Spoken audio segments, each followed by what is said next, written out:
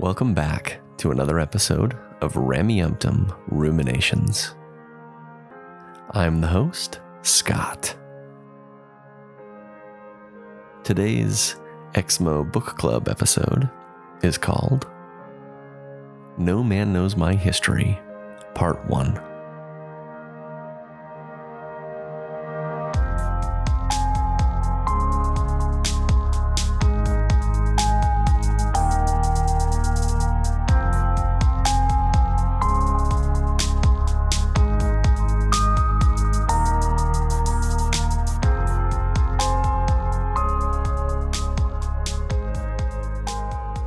Welcome back to the show. I am so excited for today's episode. I have brought on a special guest. She's in the green room. We'll bring her in just a sec here. But today we're going to talk about the book, No Man Knows My History. I wanted to bring on someone to discuss this with me and do it as kind of an ex-Mormon book club sort of thing. That way we can kind of bounce off ideas and have more than one perspective on the book. So to do this, I have brought on Julia with Analyzing Mormonism. Welcome to the show, Julia. Hi. So tell us as much or as little about yourself as you would like to introduce who you are. Sure. So I'm Julia. I was born and raised in the church. I graduated from BYU, Idaho, which I think you graduated from there as well. Yeah, I did. What year did you go? I went through 2009 to 2012. We were there at the exact same time. Wait, really? Wait, what did you major in again? I majored in English. So did I. Wait, that's so weird. So my wife did as well. You might have had classes with her. I might have. That's so cool. I mean, because I don't recognize you, but I mean, who knows? It was also a long time ago. It was a long time ago. That's true. Yeah. And after that, I served a mission in Salt Lake, the Salt Lake City South and East missions. And then I got home, got married in the temple. Cool. Well, that's a small world that we were there at the exact same time. Yeah, very small. We graduated at 2011, and we walked at the same time. So that was kind of fun. Oh, that's fun. That's cool. Let's let the listeners know where you exist in this post-Mormon space. What is Analyzing Mormonism? Well, that's a really good question. So I post whatever I want on my TikTok, but what I'd like to do is show the health of the church now, like the current church leaders, but also I like to show church history, show documents, things that maybe people don't know about. Yeah, that's basically what it is.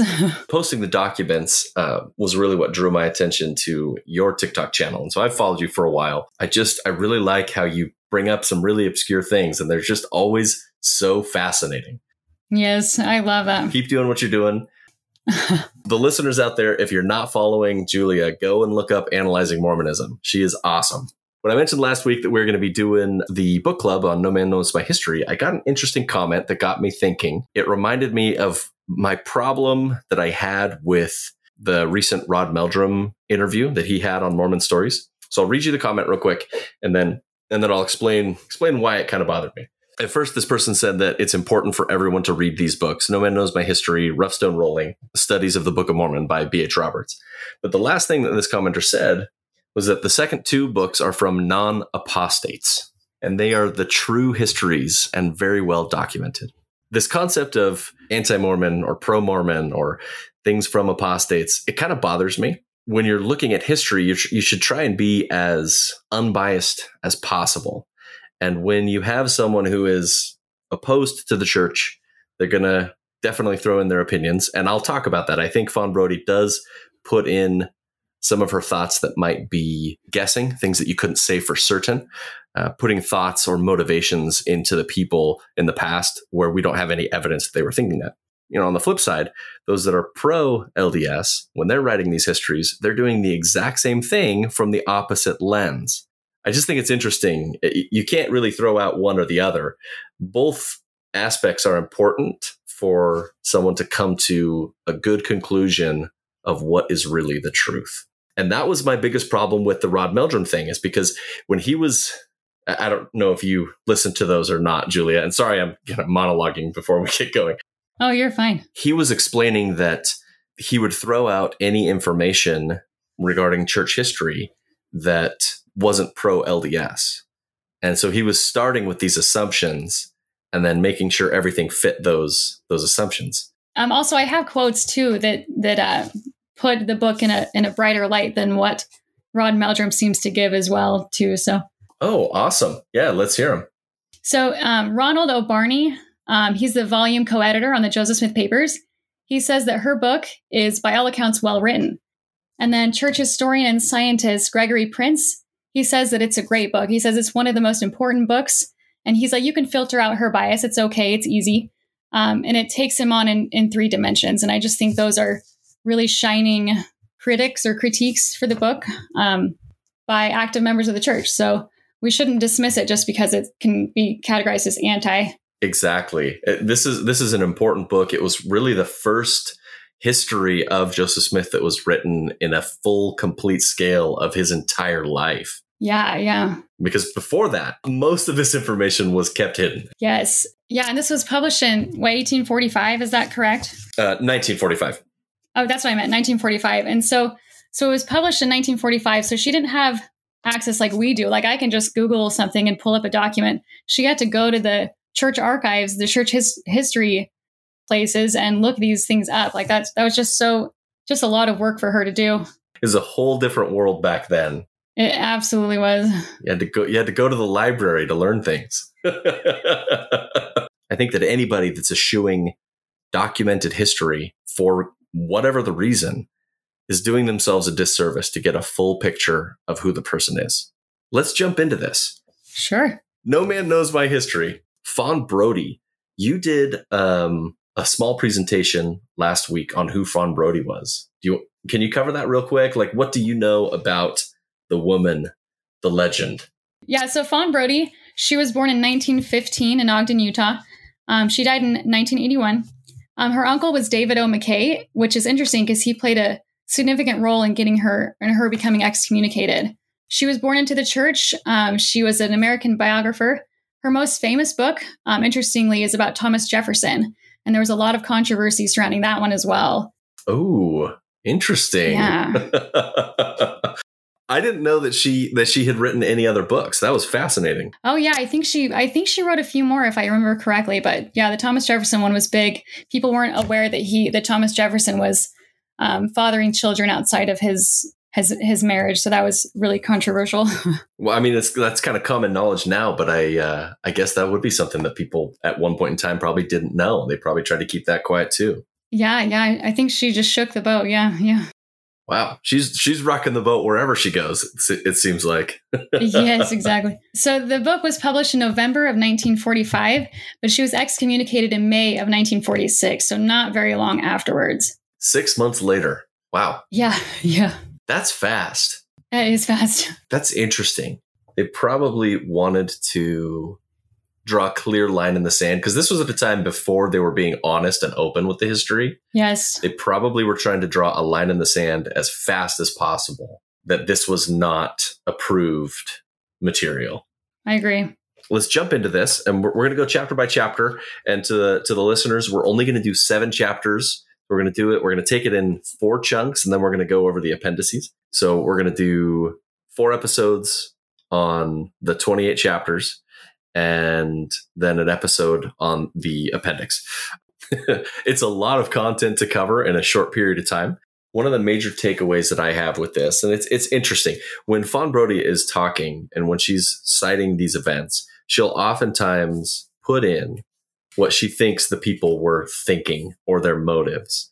So that would be probably my one complaint on her writing style. But other than that, she's trying to paint an accurate picture of both Joseph Smith and the setting where all of this stuff is taking place. And I feel like that was the purpose of chapter 1. Mm-hmm. She was trying to place Joseph Smith clearly in a world where visions and revelations were commonplace, and not only commonplace, but published in the newspapers, talked about. When we look back at it today, we think of it as like an isolated event when it clearly was not. So yeah, chapter 1, she's just setting the stage for what's happening next, like you said. One thing I think is interesting, and maybe she says this more eloquently than I will right now, but people like to paint Joseph Smith as a not very educated, when his parents were both teachers as well as his grandparents. And so even though he ended school at the age of 12 after his surgery, or shortly after, I guess, and then he was working on the farm, he'd gone through several years of schooling. He wasn't as dumb as the people like to paint him. Yeah. And I remember, and this was, just my seminary teacher that was teaching us this. He taught us that it was equivalent to a third grade education.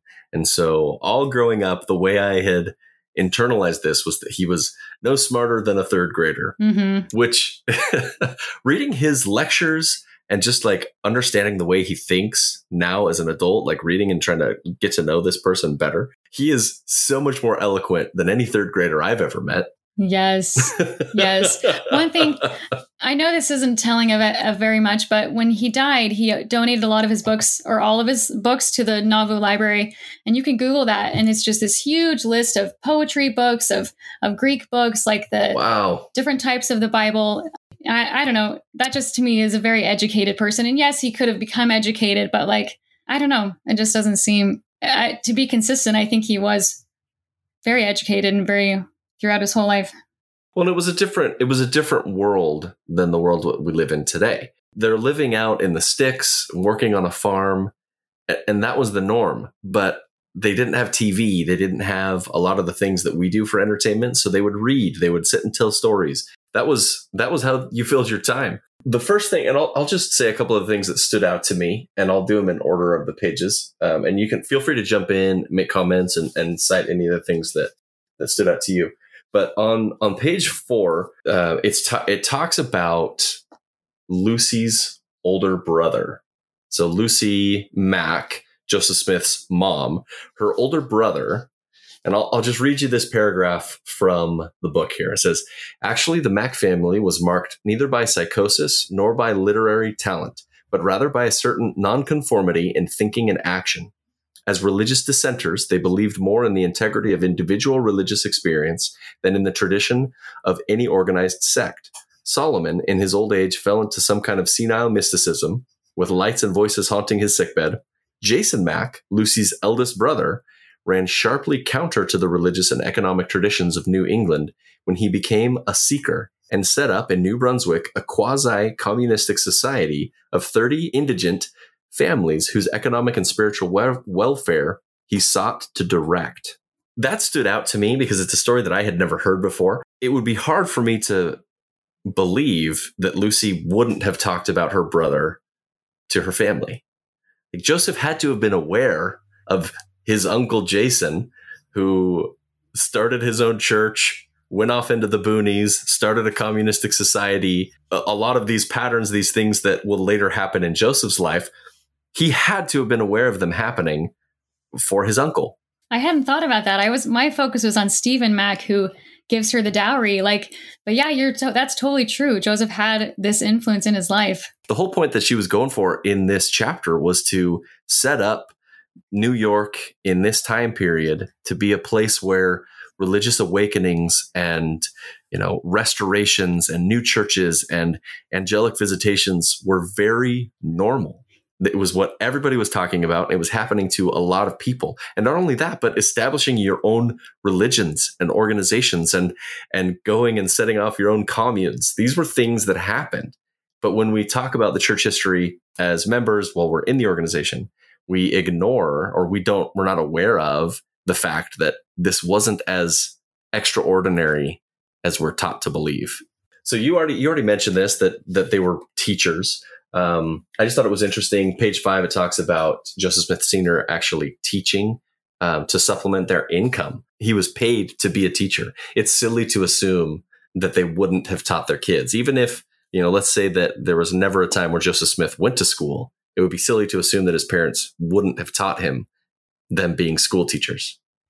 Right. Yes. I also wanted to talk a little bit more about the income, about the financial situations. Can I just go through the list that she gives? Yeah, it's fascinating. Yeah. So Joseph Smith Sr., he lost $2,000 in bad debts, and he also owed $1,800 to the Boston merchants. He invested all of his money in a shipment of ginseng.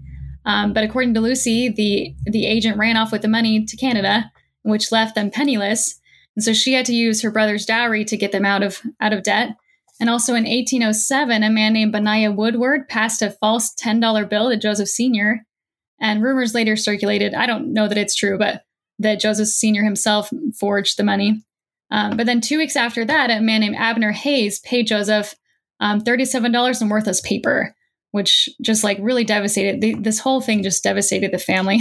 And this is Joseph Sr., just for the listeners. Yeah, Joseph Sr., yeah. Joseph Smith's dad, yeah. Yeah, it's fascinating. And that was the situation that Joseph Smith came into. His family was already destitute, and the house, they didn't own the house. They were leasing the land to work it and make money, and they were already in a really bad financial situation from the beginning. She recounts the story of Joseph Smith not taking whiskey. And I've always thought this was funny. Even as a believer, I thought it was so interesting that the church spins this story as Joseph Smith obeying the word of wisdom, but the word of wisdom hadn't been revealed yet. He was obeying rules and laws that hadn't been given to him. That hadn't happened yet. Yeah. Anyway, I've always thought that was just a funny inconsistency. And I mean, that's not, for or against the church, if you will, but it's just funny.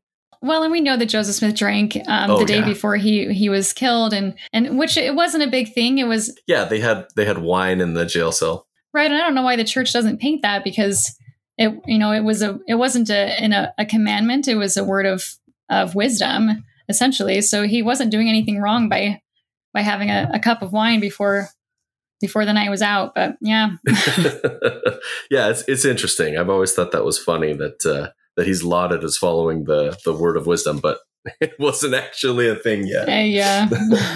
The latter part of chapter 1, Fawn Brodie goes into detail on a number of other religious people at the time, and their stories are fascinating. There's a guy who believed that bathing was bad. There's all sorts of these other experiences, and one of the key things that Brodie is talking about is that each one of them, visions that they had with God or angels or whatnot, were documented in the newspapers.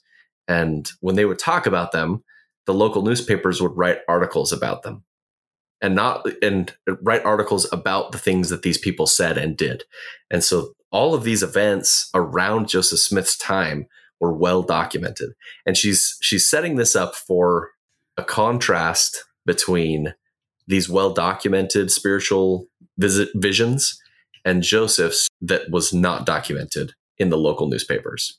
And so she's kind of setting up the stage, both to show that Joseph Smith, this was something very normal for New England at the time, and also to show that there are some really important differences between Joseph Smith and some of his other counterparts that were doing the same thing. I loved the last paragraph of chapter 1. It is so I'll say this, if you agree with Fawn Brodie or not, she has such a sharp tongue. And she is so witty in the way she writes that I'm sitting here, I'm reading, and I just start laughing. I do want to read this one, and I guess I read the last one. Could you read this one? Sure. The last part where it starts of these. Of these, yeah. Okay. Of these and other prophets, only one was destined for real glory. Jemima Wilkinson was forgotten with the division of her property. The Noyes Oneida community degenerated from a social and religious experiment into a business enterprise. And Dilks was ridden out of the Leatherwood County astride a rail. William Miller, although his Adventists are still an aggressive minority sect, never regained face after 1845, when after 2 recalculations, Jesus still failed to come. But Joseph Smith, a century after his death, had 1 million followers who held his name sacred and his mission divine. In my opinion, that's what she's trying to illustrate by establishing the setting, is all of these other sects and restorationist movements that were happening all around the same time as Joseph Smith. She's trying to emphasize that something was different about Joseph Smith. And then throughout the rest of the book, she's exploring what that thing was. I love her writing style. I think she's amazing. Was there anything else you want to talk about chapter 1? No, I don't think so. Talking about all the different religions that came up, Jemima Wilkinson, Ann Lee, Isaac Ballard, just so many people. And Joseph wasn't unique, but he, like you said, this last paragraph, he definitely was unique, I suppose, because he was able to keep his church going. Yes, it's almost like she's trying to say that he was exactly what you would expect in that part of the world at that time in history, but also he was extraordinary. Yes. For better or worse, he is the only one that's still talked about today. We're going to jump into chapter 2. This one's called Treasures in the Earth. In this chapter, it focused on the treasure digging, the money digging. It talked about the necromantic arts. It starts with his teenage years, the first vision, and jumps to him just about to get the Book of Mormon. And the way she kind of sets this up is basically from a necromancer to a prophet, from a local, wizard, if you will, to a religious leader. I think it's a fascinating juxtaposition that she's trying to show here. There's some really cool stuff in this chapter. Of interesting note, right early on in the chapter, this is page 17, it talks about these affidavits that put into a book called Mormonism Unveiled. So this guy named Hurlbut, so he was a disgruntled ex-Mormon, and he went around interviewing people, and he compiled this book called Mormonism Unveiled. And what he did is he talked to people about Joseph Smith growing up. So I'm really excited in the appendix to go through a bunch of these affidavits. Later on in a couple chapters, it's important, or Joseph Smith finds it important enough to leave Palmyra. And it's exactly for this reason. Everybody in this area knows who he is, and they already have negative opinions of him. And he can't establish his church here because they already don't like him. And so that's kind of what this Mormonism Unveiled book was going into. That's, again, jumping ahead. I think the book was by E.D. Howe, right? Was it E.D. Howe? Oh, let's see. I think Hurlbut was one of the people that they quote from. Disgruntled ex-Mormon Hurlbut went around Palmyra and Manchester soliciting affidavits from more than 100 persons who knew Joseph Smith. They were used, but you're right. Hurlbut got the affidavits and he gave them to E.D. Howe. Right. Okay. Yes. Okay. I was just clearing that. Yeah. Yeah. It's fascinating. So I'm excited to go through some of those later on when we get to that in the book. Yes, me too. Yeah. There was a response from Joseph Smith. It was in the Latter-day Saints Messenger and Advocate. This was a church newspaper at the time. When these affidavits about Joseph Smith came out, they had to have a response about them. Joseph Smith doesn't deny anything that the people said in this. He just basically says, I was a kid. I had lots of vices and follies. And that was his quote. As is common to most or all youths, I fell into many vices and follies. It's interesting that he, in this apology that they put in the Latter-day Saints Messenger and Advocate, that was from 1834 in November. He doesn't deny anything that's said about him in these affidavits. He just says that he was a kid. I love that. This is a little off topic a little bit, but one thing that surprised me was the cause of Alvin's death. I didn't realize it was an overdose. I didn't realize that medicine for his stomach, if he took too much of it because the doctor prescribed too much. So I just thought that was really interesting, and that really devastated the family to have him die. In any family that's experienced some trauma, that sort of thing doesn't go away. And whether it's talked about or not, it's something that's present in the family for the rest of your life.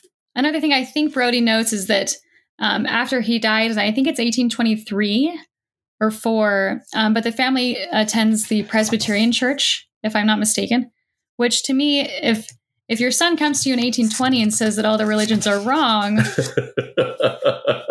why join? I know they needed comfort, but... Yeah, and interestingly, I don't think I wrote the page number down on this, but their name was on the records of their local Presbyterian church until 1829. Another thing I found interesting was she talks about the removal of Alvin's body, because there was... Oh, yeah. There was I guess a theory that Joseph needed to take Alvin with him to go get the plates. And so he had passed away. So rumors were going around that they were taking his body out of the grave. And so Joseph Smith Sr. publishes a news article, I think it's 1824, if I'm not mistaken. And he goes and unburies his child to see that he's still there. And it says for a week, he kept this article going in the newspaper. And I just thought that was really interesting. This idea of necromancy was definitely a theme. Well, and then they went and dug it up to prove that it was still there. Right. Which you'd think that you'd see that the dirt was not disturbed, but yeah, maybe it was too soon. Well, if you believe in slippery treasure, I guess you could believe in slippery corpses. There you go. She goes over, and I said this briefly a little bit ago, that she was setting this up for all these other newspapers. And this is page 22 and 23 for those that have the book and want to go and read it at home. Brodie sets up the world where other spiritual visitations were happening, and the local papers were covering them. People were talking about seeing angels or seeing Jesus or the Lord. And all of these are documented in their local newspapers, secular newspapers, not like a religious pamphlet. There was a man named Abner Cole who was writing about Joseph Smith, and he went by a pseudonym when he was writing, Obadiah Dogberry. One of the things that he wrote, interestingly, this is in February. Dogberry, 1831? 1831. Dogberry is talking about Joseph Smith and Joseph Smith's visions. And he says this: "It is well known that Joe Smith never pretended to have any communion with angels until a long period after the pretended finding of the book." That was from the Palmyra Reflector. The people around Joseph Smith, the locals, whether he had it or not, I'm not saying that he did or did not have a vision, nobody knew about it. This was not something that he went to a preacher and talked about. This was not something that was published in any sort of way at all. So that whole aspect of the story, it doesn't track because nobody knew about it. That for sure is a big deal. Like, I started making a list of things that would seem to point out that Joseph didn't have an 1820 vision, such as there's the newspapers didn't talk about it. His family's still part of the Presbyterian Church. It wasn't published in the church history books. And I don't even know, did Fawn Brodie have access to the 1832 first vision? I don't think that she did. I think if she had, she probably would have mentioned it at some point in this chapter when she's covering the first vision time period. This was probably locked up in the vaults at the time. That's what I think. If I was listening, I watched an episode on her history, and I think she was trying to get access to it. But then she kept being kind of shooed away by the brethren. So I don't think she knew about it. So on page 24, you're talking about the records in the church. This is the footnote. It says, "Records of the Presbyterian Church in Palmyra, as filmed in 1969 by Reverend Wesley P. Walters." These records, they list, and this is in 1830 that they list this, but they list Lucy and her sons Hiram and Samuel. They were suspended from the church for neglecting public worship and the sacrament of the Lord's Supper for the last 18 months. So that's why they're drawing this 1829 or 1828 time period of when they stopped attending. Even assuming, let's say the vision happened, Joseph Smith did see God, and he told his whole family about it. They still attended the Presbyterian Church for 9 years. Yes, yeah. And that's where the issue is there. I think the record is that Joseph stayed aloof from all the religions. But yeah, it's really interesting that his family continued going. One thing I also wanted to point out is she talks about Joseph Smith's physical description. She talks about his large nose. He was a very handsome guy. He had kind of golden hair. But one thing that I thought was interesting is that she says he has a pale face when speaking passionately. And so I just thought that was interesting. People can see that as sort of a Moses experience when it's not really a vision, or it might not be a vision. It could just be that he's just passionate. Where basically Joseph is saying that his seer stones, he never saw anything. That's the end of the chapter. So Peter Ingersoll, if I'm getting his name right, he is witnessing this event because he's just kind of sitting there in the carriage, I assume, waiting for them to figure out what's going on. And Isaac Hale, Emma's father, he says, "You have stolen my daughter and married her, and I would much rather followed her to her grave. You spend your time in digging for money, pretend to see in a stone, and thus try to deceive people." And Ingersoll says that Joseph Smith wept and acknowledged he could not see in a stone now nor ever could. And I just thought that was really interesting, this whole quote right here. And then he promised to give up those old habits. One of the things, so my mind always goes in all sorts of directions. The question popped into my head when I was reading this is, how many of his marriages were not done in secret? Well, that's a really good question. So he elopes with Emma. Yeah. So that's kind of in secret, right? Mm-hmm. Is that what you're getting at? Yeah, that's what I'm getting at. Yeah, that's really interesting. It's like a pattern. And so I'm interested to see as we get further into this, is were any of them above board and in front of it, the whole community, if you will? That's true. I had not put Emma into that category. So that's all I got for that chapter. This one is called Red Sons of Israel. Up until this point, I think Brody has done a really good job of being fairly impartial. She outright lumps him in with other frauds. And so I think she's kind of showing her bias on this one a little bit, but it's interesting. What she points out as the difference, and this is kind of the point that I took from this whole chapter, the difference that she notices with Joseph Smith and these others that she's mentioned previously, all of these other people that were having experiences and revivals and leading organizations. She points out to Joseph Smith's creativity. She explains that that's the key difference for why he was successful when none of his other counterparts were successful in their endeavors. And so she, to illustrate that, she goes into the stories that Lucy tells of him talking about the mound builders and these mound builder myths, saying, and this is a quote from Lucy Smith, she says, "During our evening conversations, Joseph would occasionally give us some of the most amusing recitals that could be imagined. He would describe the ancient inhabitants of this continent, their dress, mode of travel, and the animals upon which they rode, their cities, their buildings, and with every particular, their mode of warfare and also their religious worship. This he would do with as much ease, seemingly, as if he had spent his whole life with them." And she's saying that this occurred, and this is from a biographical sketch that she gave, and this occurred before Alvin's death in 1823, is when she was describing that these things were happening. The church brags that Joseph Smith translated the book in 65 working days, if I'm remembering correctly. But she's saying here that Joseph was telling these stories that became the Book of Mormon since before 1823. So this is not just a 2-month thing. It's many years of. We'll get to that because we in these 7 chapters, it does get to the translation process.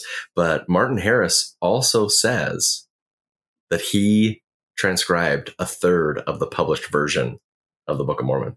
We'll get there. Maybe that's a teaser for a little bit later on in the episode. So one thing I did want to say on a personal level is, as an active member of the church, I was part of a small group called the Mound Rovers, and it was with my dad and I and some other members, and we would travel throughout the U.S. And I didn't go on very many of these adventures, but we would go to these burial mounds, and we would just walk up them, and we would try to imagine that they were Lamanites and Nephites.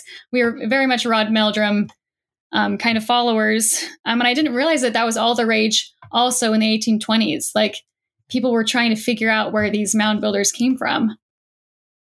And there was a little bit of racism with it, because they just assumed that yes. the Native Americans couldn't have done something so extravagant.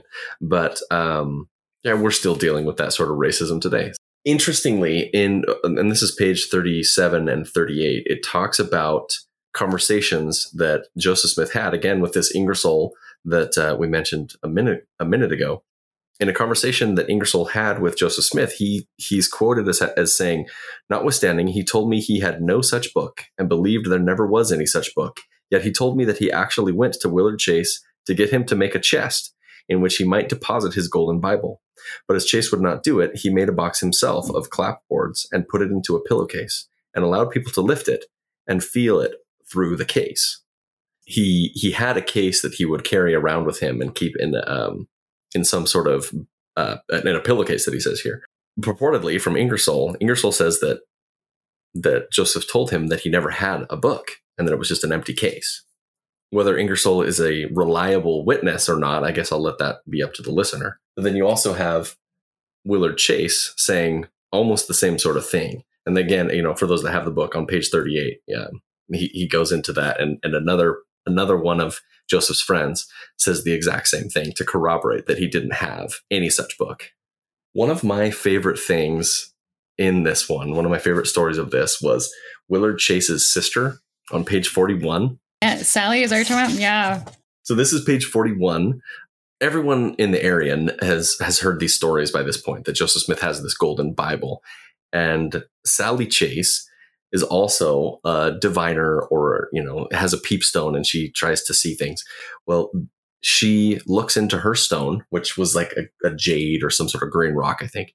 And she divines where the Book of Mormon is being held. And she and a group of people, they go and they find this case that Joseph Smith had, and they pry it open because it was nailed shut, apparently. They pry it open and they find it empty. And when they find it empty, but Joseph Smith says that he was inspired to open the box, hide the plates, and then re-nail the box shut to keep it hidden from Sally Chase. So they catch him not having anything in this box, and then he tells the story that he was inspired to move it and hide it. That's really convenient. It is convenient, and it's a little suspect. Yes. The hardest thing for me as I was reading a lot of these stories and this, doing some early research before I made the decision to leave, it wasn't any one thing that convinced me that it was a fraud. It was that all of the mounting evidence showed that the stories I was taught were not what really happened. This time period is right after Joseph Smith. This is in the 1820s. This is still late 1820s at this point. Joseph Smith and Emma are kind of going through some hard times, and Isaac Hale offers them a chance to come live with them and work on the farm and start an honest living and become, an honest man again. And at the time, Joseph Smith he's still trying to translate the plates. At this time, he does have the Book of Mormon, or is purported to have, something, and he's keeping this box with the plates in Isaac Hale's home. And Isaac Hale demands to either see the book himself, or they have to keep the book somewhere else. They cannot keep it in his house if he can't see it. Up until this point, he had been telling people that if you see it, you will be struck dead. Anybody who sees that who's not supposed to will be struck dead. And so here you have Isaac Hale calling him on his bluff and saying, show me the book. They refuse to show it to him, and they move it to somewhere else. Granted, they did show him the box, and here's what he says. He says, I was shown a box in which it is said they were contained, which had to all appearances been used as a glass box of the common window glass. I was allowed to feel the weight of the box, and they gave me to understand that the book of the plates was in the box, into which, however, I was not allowed to look. I inquired of Joseph Smith Jr., who was to be the first who would be allowed to see the book of plates. He said it was a young child. After this, I became dissatisfied and informed him that if there was anything in my house of that description, which I could not be allowed to see, he must take it away. If he did not, I was determined to see it. After that, the plates were said to be hid in the woods. I don't know. It's so funny. When I was in the church, I thought of Isaac Hale as this villain character, but he just seems so level-headed. Mm-hmm. And I just love the way that he's writing. She does go into the view of the Hebrews, and she talks about some of the ideas around that time period that us now looking back, we weren't aware of what this cultural ideas were of the world, because we view the world way differently than they did. And so when we read the Book of Mormon, it's this novel idea that it was Israelites coming over. But at that time, that was what most people thought. So I've read View of the Hebrews. Oh, really? And not knowing that it was bad scholarship, I was like, this is like proving the Book of Mormon is true, because it's telling you, it's the story of these Hebrews coming over and how they would have all these Hebrew traditions, Hebrew language, Hebrew writing, things like that. And I was like, oh my goodness, this book just proves that the Book of Mormon is true. And now, knowing that it's bad scholarship doesn't really hold up. But that was the idea at the time, that this was happening, that they were the lost 10 tribes, these Native Americans here. Well, and Brody words it like this, and I highlighted this because, again, her writing is just so excellent. She says, thus, where View of the Hebrews was just bad scholarship, the Book of Mormon was highly original and imaginative fiction.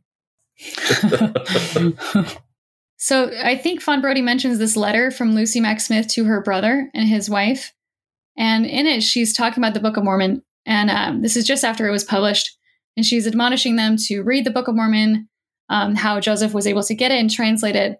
But the letter was January 6, 1831, and she says nothing about the first vision, which I think is interesting. Like, why wouldn't she plug that in there to help them be converted? It's very telling that there was no contemporary sources at the time that would corroborate anybody knowing about the first vision. So let's move on to chapter 4. This one is called A Marvelous Work and a Wonder. And this we jump into the translation process. As we said just a little bit ago when we were talking about the translation process, for those that have the book, if you go to page 62, there's an interesting quote from Martin Harris. And this talking about the claim that Joseph Smith did this whole project, that it was finished in April 7th, 1829, 275,000 word manuscript. It's just a massive book. What the church says is this far beyond his natural ability to achieve such a feat in such a short amount of time. But they don't address this from Martin Harris. And so I'll read, it's the first paragraph on page 62. It says, "It is clear, however, that Martin Harris wrote part of the new version before Cowdery replaced him. Since in March 1829, Joseph had a revelation for Harris, which said in part, 'When thou hast translated a few more pages, thou shalt stop for a season.' Harris may have been taking diction for as much as 4 months, and he claimed in later years that he had been scribe for nearly a third of the published Book of Mormon." Oh, you said that earlier, and my mind was like, because I always think of the lost 116 pages being the majority of what he translated and only saving a few pages. But no, a third is a significant number. Yes, it's a third of the published book. And that's what he claims to have transcribed for Joseph Smith. It could be that he's, trying to talk up his position as a scribe in his later years. What Brody is trying to say here is she's trying to corroborate what Harris is saying by what's in Doctrine and Covenants, section 5, verse 30, where it's talking to Martin Harris in the time after the 116 pages, where it's saying that you'll translate some more and then you'll stop for a time. So she's trying to illustrate that whether it was a third or some other percentage of what we have as the Book of Mormon, he did transcribe some of that before Oliver Cowdery came on board. So Joseph Smith had a lot more time to think about what he was writing or to process or translate, whatever it is. It's just the time period that they're saying is not accurate when they make that claim. So I also wanted to talk about Charles Anthon. So I don't have anything underlined in here because I listened to it. But so the story goes that Martin Harris brings this character's page to Charles Anthon, who is a linguist, I suppose, someone who's well-versed in this. And he shows him these characters, and Charles Anthon says, yes, these are authentic characters, and he gives him a certificate. And then on his way out the door, he says, where did you get these characters? And he says, they were from an angel, and the angel gave Joseph these plates. And then he supposedly takes the certificate back and tears it up. And then there's the famous quote where he says, I cannot read a sealed book. But Charles Anthon, which the church doesn't quote ever, it seems, is Charles Anthon came out twice speaking against what Martin Harris did. I think it was 1832 and in the 1840s, I think. 1834 as well. 34. Yeah. Okay. So I know it was twice. And he says that he didn't say that. He says that he was afraid that Joseph was conning him. And he says, you got to get out. You have to save your farm, save your money. And then Martin Harris comes back a second time saying, hey, I have this published book. Will you buy it from me? And he says, I'm not interested. And then he kind of warns him again, I don't think this is real. These aren't real characters. He describes it as a hoax upon the learned or a scheme to cheat the farmer of his money. That's on page 52. Interesting thing. I don't know if it's in here, but he also says, can I see this record? And Martin Harris says, no, if anyone sees it, they'll die. And he says, if you take the curse on you, then I'll open it. And Charles Anthon says, sure. You give me the curse so that you can show me the book. So one of the things that I found really interesting that I didn't know before, but on page 54, and I won't read the quote, but on page 54, they talk about punctuation and the sentence structure of the manuscript. And in the very first edition, there was no punctuation at all. Mm-hmm. Apparently, like the first 200 sentences, 140 of them started with "and." Again, whether you're a believer or not, so much information of a sentence is handled by punctuation, comma placement, period placement. The punctuation in a sentence is how you can delineate exactly what something means. And if there was none, whether you're a believer or not, if there was none, how can we be certain that the punctuation in the scriptures today is how it was translated? I also want to talk about Joseph Sr.'s dream. Yeah, they mentioned that. I think that's here. So it's on page 58. Yeah. So Joseph Smith Sr. has a dream. I don't know when she says he had it. Is there a date for that? Because it's published in Biographical Sketches. Yeah, and she mentioned that book a couple of times. I don't know when that book was published, but she did talk about when the dream actually would have taken place. Would it have been? I'm assuming it'd be before 1830. Yeah, it would be before. I'd have to look that one up, because she describes in the same book. That's when she describes Joseph Smith as telling the Mound Builder stories. Oh yeah. Okay. Do you mind if I read some of this? Yeah. Yeah. So I think the listeners will be familiar with Lehi's vision in 1 Nephi chapter 8, and so I'll just read Joseph Smith's vision or dream. He says, I thought I was thus traveling in an open and desolate field, which appeared very barren. There was a tree such as I had never seen before. I found it delicious beyond description. As I was eating, I said in my heart, I cannot eat this alone. I must bring my wife and children. I beheld a beautiful stream of water which ran from the east to the west.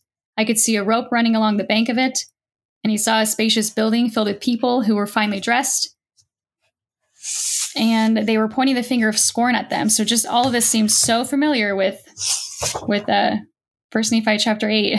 Yeah, it's the exact same story. One of the other things that she covers with some detail are the parallels between the stories in the Book of Mormon and the stories from the Old Testament and the New Testament. She draws some interesting parallels, and she makes the conclusion or the assertion that none of the stories in the Book of Mormon are unique or are not inspired by stories that already exist in the scriptures. And the other thing she does, she's so harsh in some of her descriptions, but when she made these comments, it made me kind of rethink about some of these stories. She describes all of the characters in the Book of Mormon as being flat and not dynamic. And so for those that aren't familiar with that terminology, a dynamic character in a story is one who makes a change in their personality or who they are. They learn, they grow, they become better or different. The only characters in the Book of Mormon that go through that change are clearly inspired by the Apostle Paul. But none of the other characters have any sort of dynamic qualities to them. Everyone else is a flat character. They start out good, they end good. They start out bad, they end bad. There's no change. There's no nuance to the characters in the Book of Mormon. I love that. Also, there's a sentence. She just writes so beautifully, Fawn Brody. And she's talking about, I just love this sentence. She's talking about the Book of Mormon and how she says, but the prose style was unfortunate. Joseph's sentences were loose jointed, like an earthworm hacked into segments that crawled away alive and whole. I just love that wording. Oh, yeah. She is so witty. She is so witty. So let's jump on to the next chapter. We got 3 more to cover. Let's do what we can. I feel like I could talk about this forever. Oh, I know. I'm the same way. And I'm skipping a lot of the notes that I have. This chapter 5, she goes over the story of the 3 witnesses and the 8 witnesses, and she's talking about the beginnings of what led to the establishment of the church. One of the things that she points out very early on in the chapter is she says this is page 69. The Mormon church has exaggerated the ignorance of its prophet, since the more meager his learning, the more divine must be his book. And so that's kind of what she's trying to set up at the beginning of this and what she's done up until this point in the story. She's setting Joseph Smith up not as an incompetent bumpkin, but as a creative person, someone who is skilled with oration and presents himself with charisma. She's trying to paint a picture of him, of who he actually was, according to the people from his time, not as an ignorant country kid. Also, in talking about the three witnesses, she, on page 77, she says, according to the local press of the time, the three witnesses all told different versions of their experience. Yes. Yeah, I went and looked this up, and the story there is so different. Martin Harris, he's in Waterloo, which is like 20 or 30 miles away from Joseph Smith's house, and he's out. The gold plates are in the middle of the field, and Joseph takes him out there, and they pick it up, and he handles it, and that was his witness of the plates. Yeah, it's interesting, and again, it's one of those things where whether you believe in the church or not, when you look at what we have documented from the individuals that were there that lived this, the events do not match up with the stories that were told. And this is one of those really important ones. This sort of a fact has to line up for the story to be true. One of the things that she also mentions is that Martin Harris, throughout his life, embellishes these stories. They change throughout time. They kind of make him an unreliable witness. But it's one of those things where the church kind of wants their cake and they want to eat it too, where they want to have it both ways, where they can rely on him when it's convenient. But then anytime that he says something that doesn't match up, they ignore what he says. Also, at this time period, Martin Harris's wife left him. I didn't know that leading into this, but she left him during these events when the church was first getting established. And that was on page 80 that happened. One of the other things that was interesting in this one is they're talking about the 8 witnesses. A Mark Twain quote. Is that what you're talking about? The Mark Twain quote is fascinating. The governor of Illinois, Thomas Ford, many of these first 8 witnesses, they described these events. When they told the governor the way these events happened, it's a different story than what I was familiar with. This is how it's described. And the source for this one is The History of Chicago from 1845. It says, he assembled them in a room and produced a box, which he said contained the precious treasure. The lid was opened. The witnesses peeped into it, but making no discovery, for the box was empty, they said, Brother Joseph, we don't see the plates. The prophet answered them, O ye of little faith, how long will God bear with this wicked and perverse generation? Down on your knees, brethren, every one of you, and pray God for forgiveness of your sins, and for a holy living faith which cometh down from heaven. The disciples dropped on their knees and began to pray with the fervency of their spirit, supplicating God for more than 2 hours with fanatical earnestness, at the end of which time, looking again into the box, they were now persuaded that they saw the plates. So I'd heard, some of the problems with the story of the 3 witnesses, but the 8 witnesses, it's also problematic because they didn't actually see them with their physical eyes either. Yeah, this chapter, I mean, if you're looking for one that's really going to be damning for the church, you can go and read chapter 5 of No Man Knows My History. And it is full of stories, missed prophecies. It's full of the real stories of the witnesses, and it puts into question their credibility. Even the most generous interpretation of what is described in this chapter is problematic for a believer. In my notes here, I have somewhere Fawn Brody alluded, she said the Book of Mormon was filled with predictions that had already taken place. And I thought that was really interesting. Okay, so let's jump into chapter 6. This one's called The Prophet of Palmyra. And again, I'd mentioned a little bit earlier in this, what Brody goes over in this chapter is that the people of Palmyra, the locals, knew Joseph when he was a necromancer. They knew him when he was doing the treasure digging and all of the rituals and folk magic of the time. And they could not see him transition as a prophet because they only saw him as a treasure digger. And it made it very hard for him from a very early time. And this is page 88. He started identifying himself with some of the martyrs in the scriptures. And this is something that he said in a speech at Nauvoo. It says, they spit upon me, point their fingers at me, saying, prophesy, prophesy. And thus did they imitate those who crucified the Savior of mankind, not knowing what they did. These insults, they and this is what Brody says, they magnified the significance of his mission. At this time period as well, and Brody goes over this on page 91, this was when Joseph Smith stopped using the stone.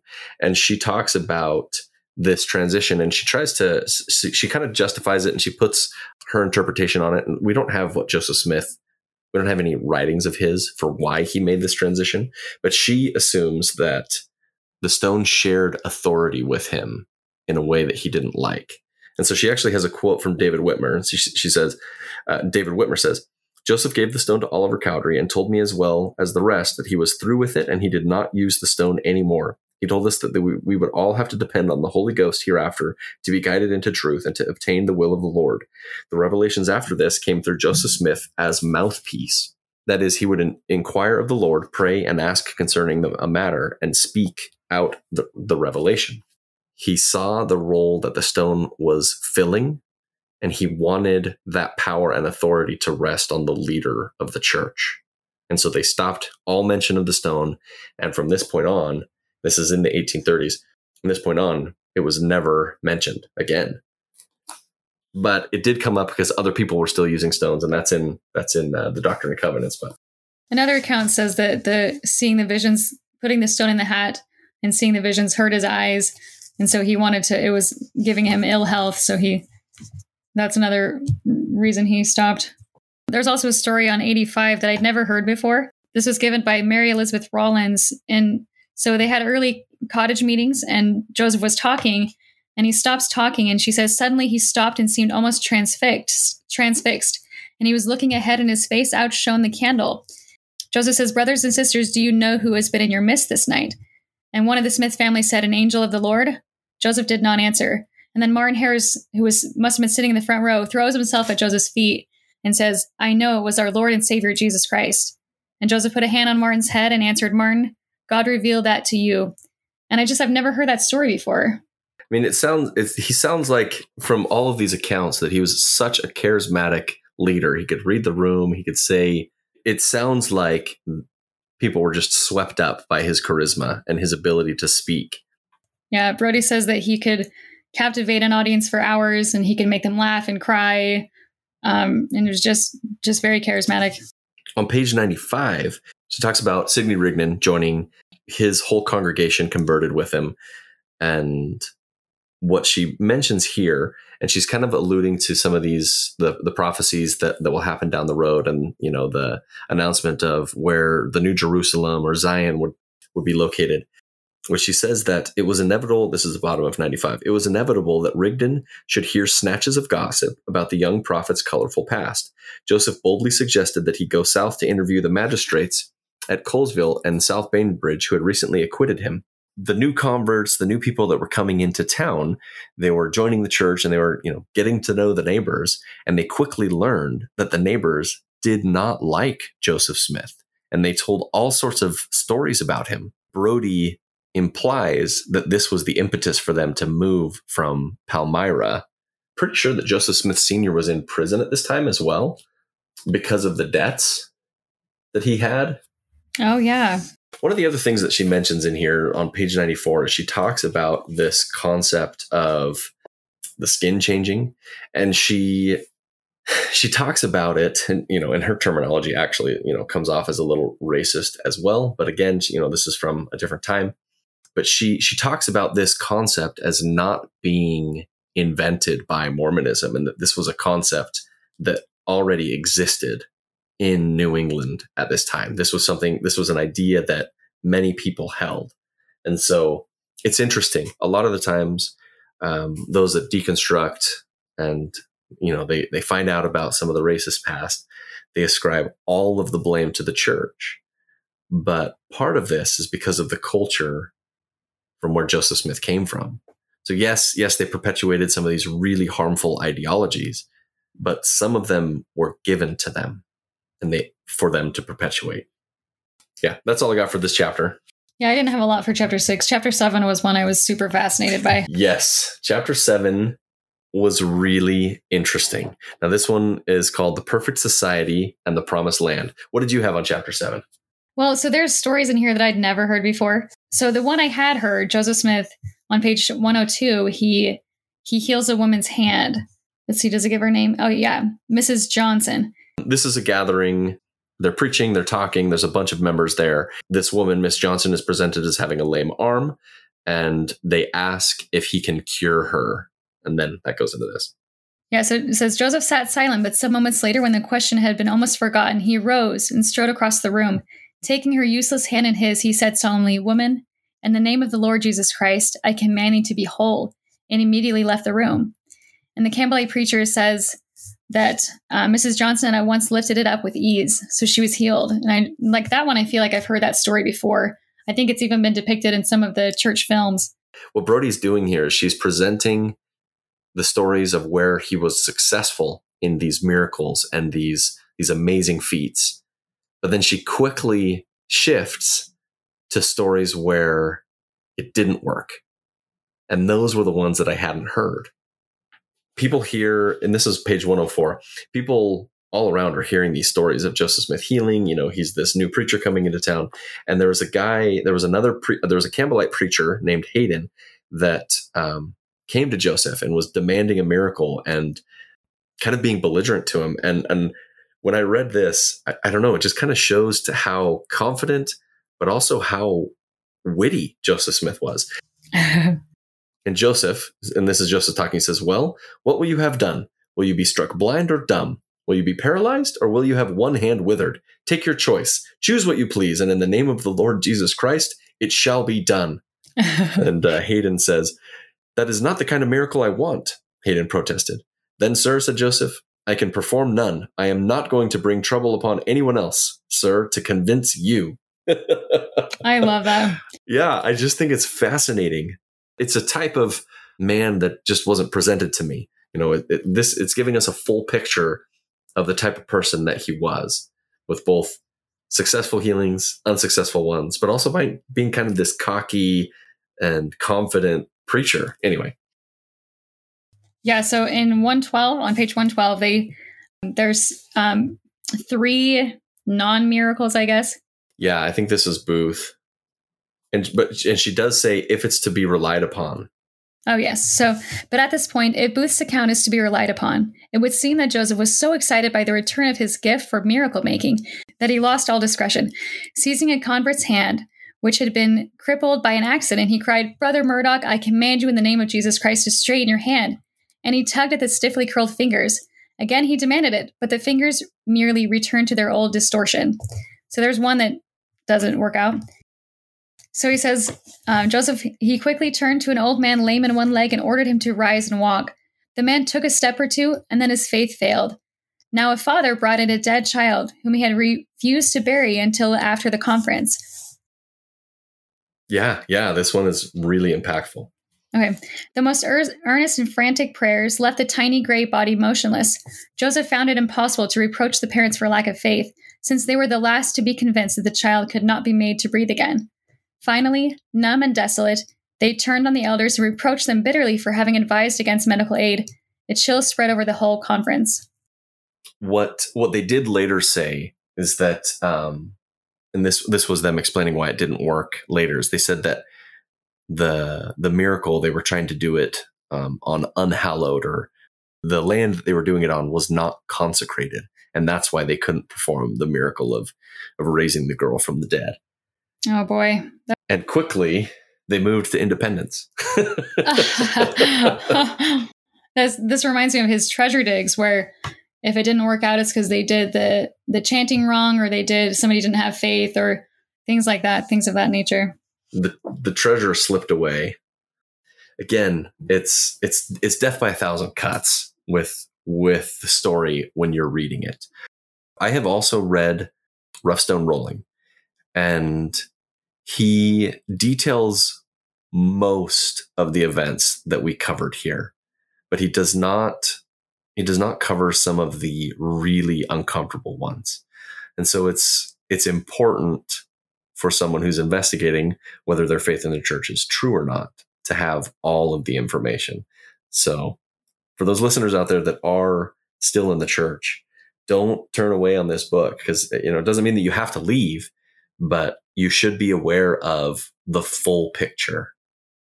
Anything? Do you have anything else? I just love how she weaved chapter 7 together so masterfully, showing that it's a complex issue, that there are documented miracles that he performed and also documented miracles that didn't work out. Yeah, there's a quote in chapter 1 that I just want to repeat or just say it. She says, "It is not that the documents are lacking. It is rather that they are fiercely contradictory." And I think she's just showing that very clearly in this book. I love the book. I'm already having so much fun reading it and learning a ton about Joseph Smith. Any last thoughts on chapter 7 or on the first section of this book? We covered so much information. Yeah, there's still so much that, like, so many notes that we haven't even talked about. Just there's just so much here. Yeah, and so we kind of we leave this off where the church is just about to move to Independence, Missouri. I'm excited. I've already learned. I mean, we're not even partway through. We're 100 pages in. This isn't even, 100 pages in of like basically 400 pages of text and then the appendix afterwards. I've already learned so much. I'm excited to keep going and learn so much more. So those listeners that, I know this was a little bit longer episode than I normally put out. Those that are still here with us, the next section we're going to do is we're going to go from chapter 8 to chapter 14. We'll cover those chapters. If there's something that you want to read along with us and comments that you have about that section of the book, questions you have, something that you might want us to discuss, let me know. Shoot a message. We can turn this into more of a discussion with the listeners than just a discussion with Julia and me. Don't dismiss this book just because it might come across as anti. This is, even members of the church are saying that this is one of the best biographies of Joseph Smith. Yeah, it's the definitive. It's the one that has the most information from all the sources. But not only that, like in the back, I mean, get it just for the appendix. Like frankly, there is so much information in the back of this book that it is mind blowing. That's going to be fun to sort through. Yes, I love the trial in 1826. I just have my notes everywhere. Yeah, so there's lots of really good information in there. Yeah, don't sleep on this book. Well, Julia, thank you so much for coming today. This was a blast. It's been so much fun to have you on the show. Well, thanks for having me. Yeah, I'm excited to keep going on with our discussion. Again, for the listeners out there, Analyzing Mormonism, go find it on YouTube. You can go find her on TikTok. She always is posting excellent stuff, awesome insights that you can find from her. Thank you for that. And that's why I brought her on. Thank you so much for coming today. Yeah. So for the next section, we're going to shoot for the beginning of May for the next part of this to come out. Maybe it'll come out sooner, maybe not, but it all depends on scheduling. Again, thank you so much, Julia, for coming on. This was a pleasure, and I'm looking forward to bringing you back for the next section. Thank you. I'm looking forward to it. That concludes my first chat with Julia from Analyzing Mormonism. This was a blast to record. I had so much fun covering this incredible biography of Joseph Smith. If this is content that you enjoy, please like it, subscribe to it, leave a comment, share it with your friends, put it on blast while you're at work. Well, maybe not that one. That might get you in trouble or at least offend your neighbors. As I said at the end of the interview, we're going to do these about once a month. So look for part 2 about early May of 2022. And wherever you find yourself out there right now, I hope that you have an excellent day.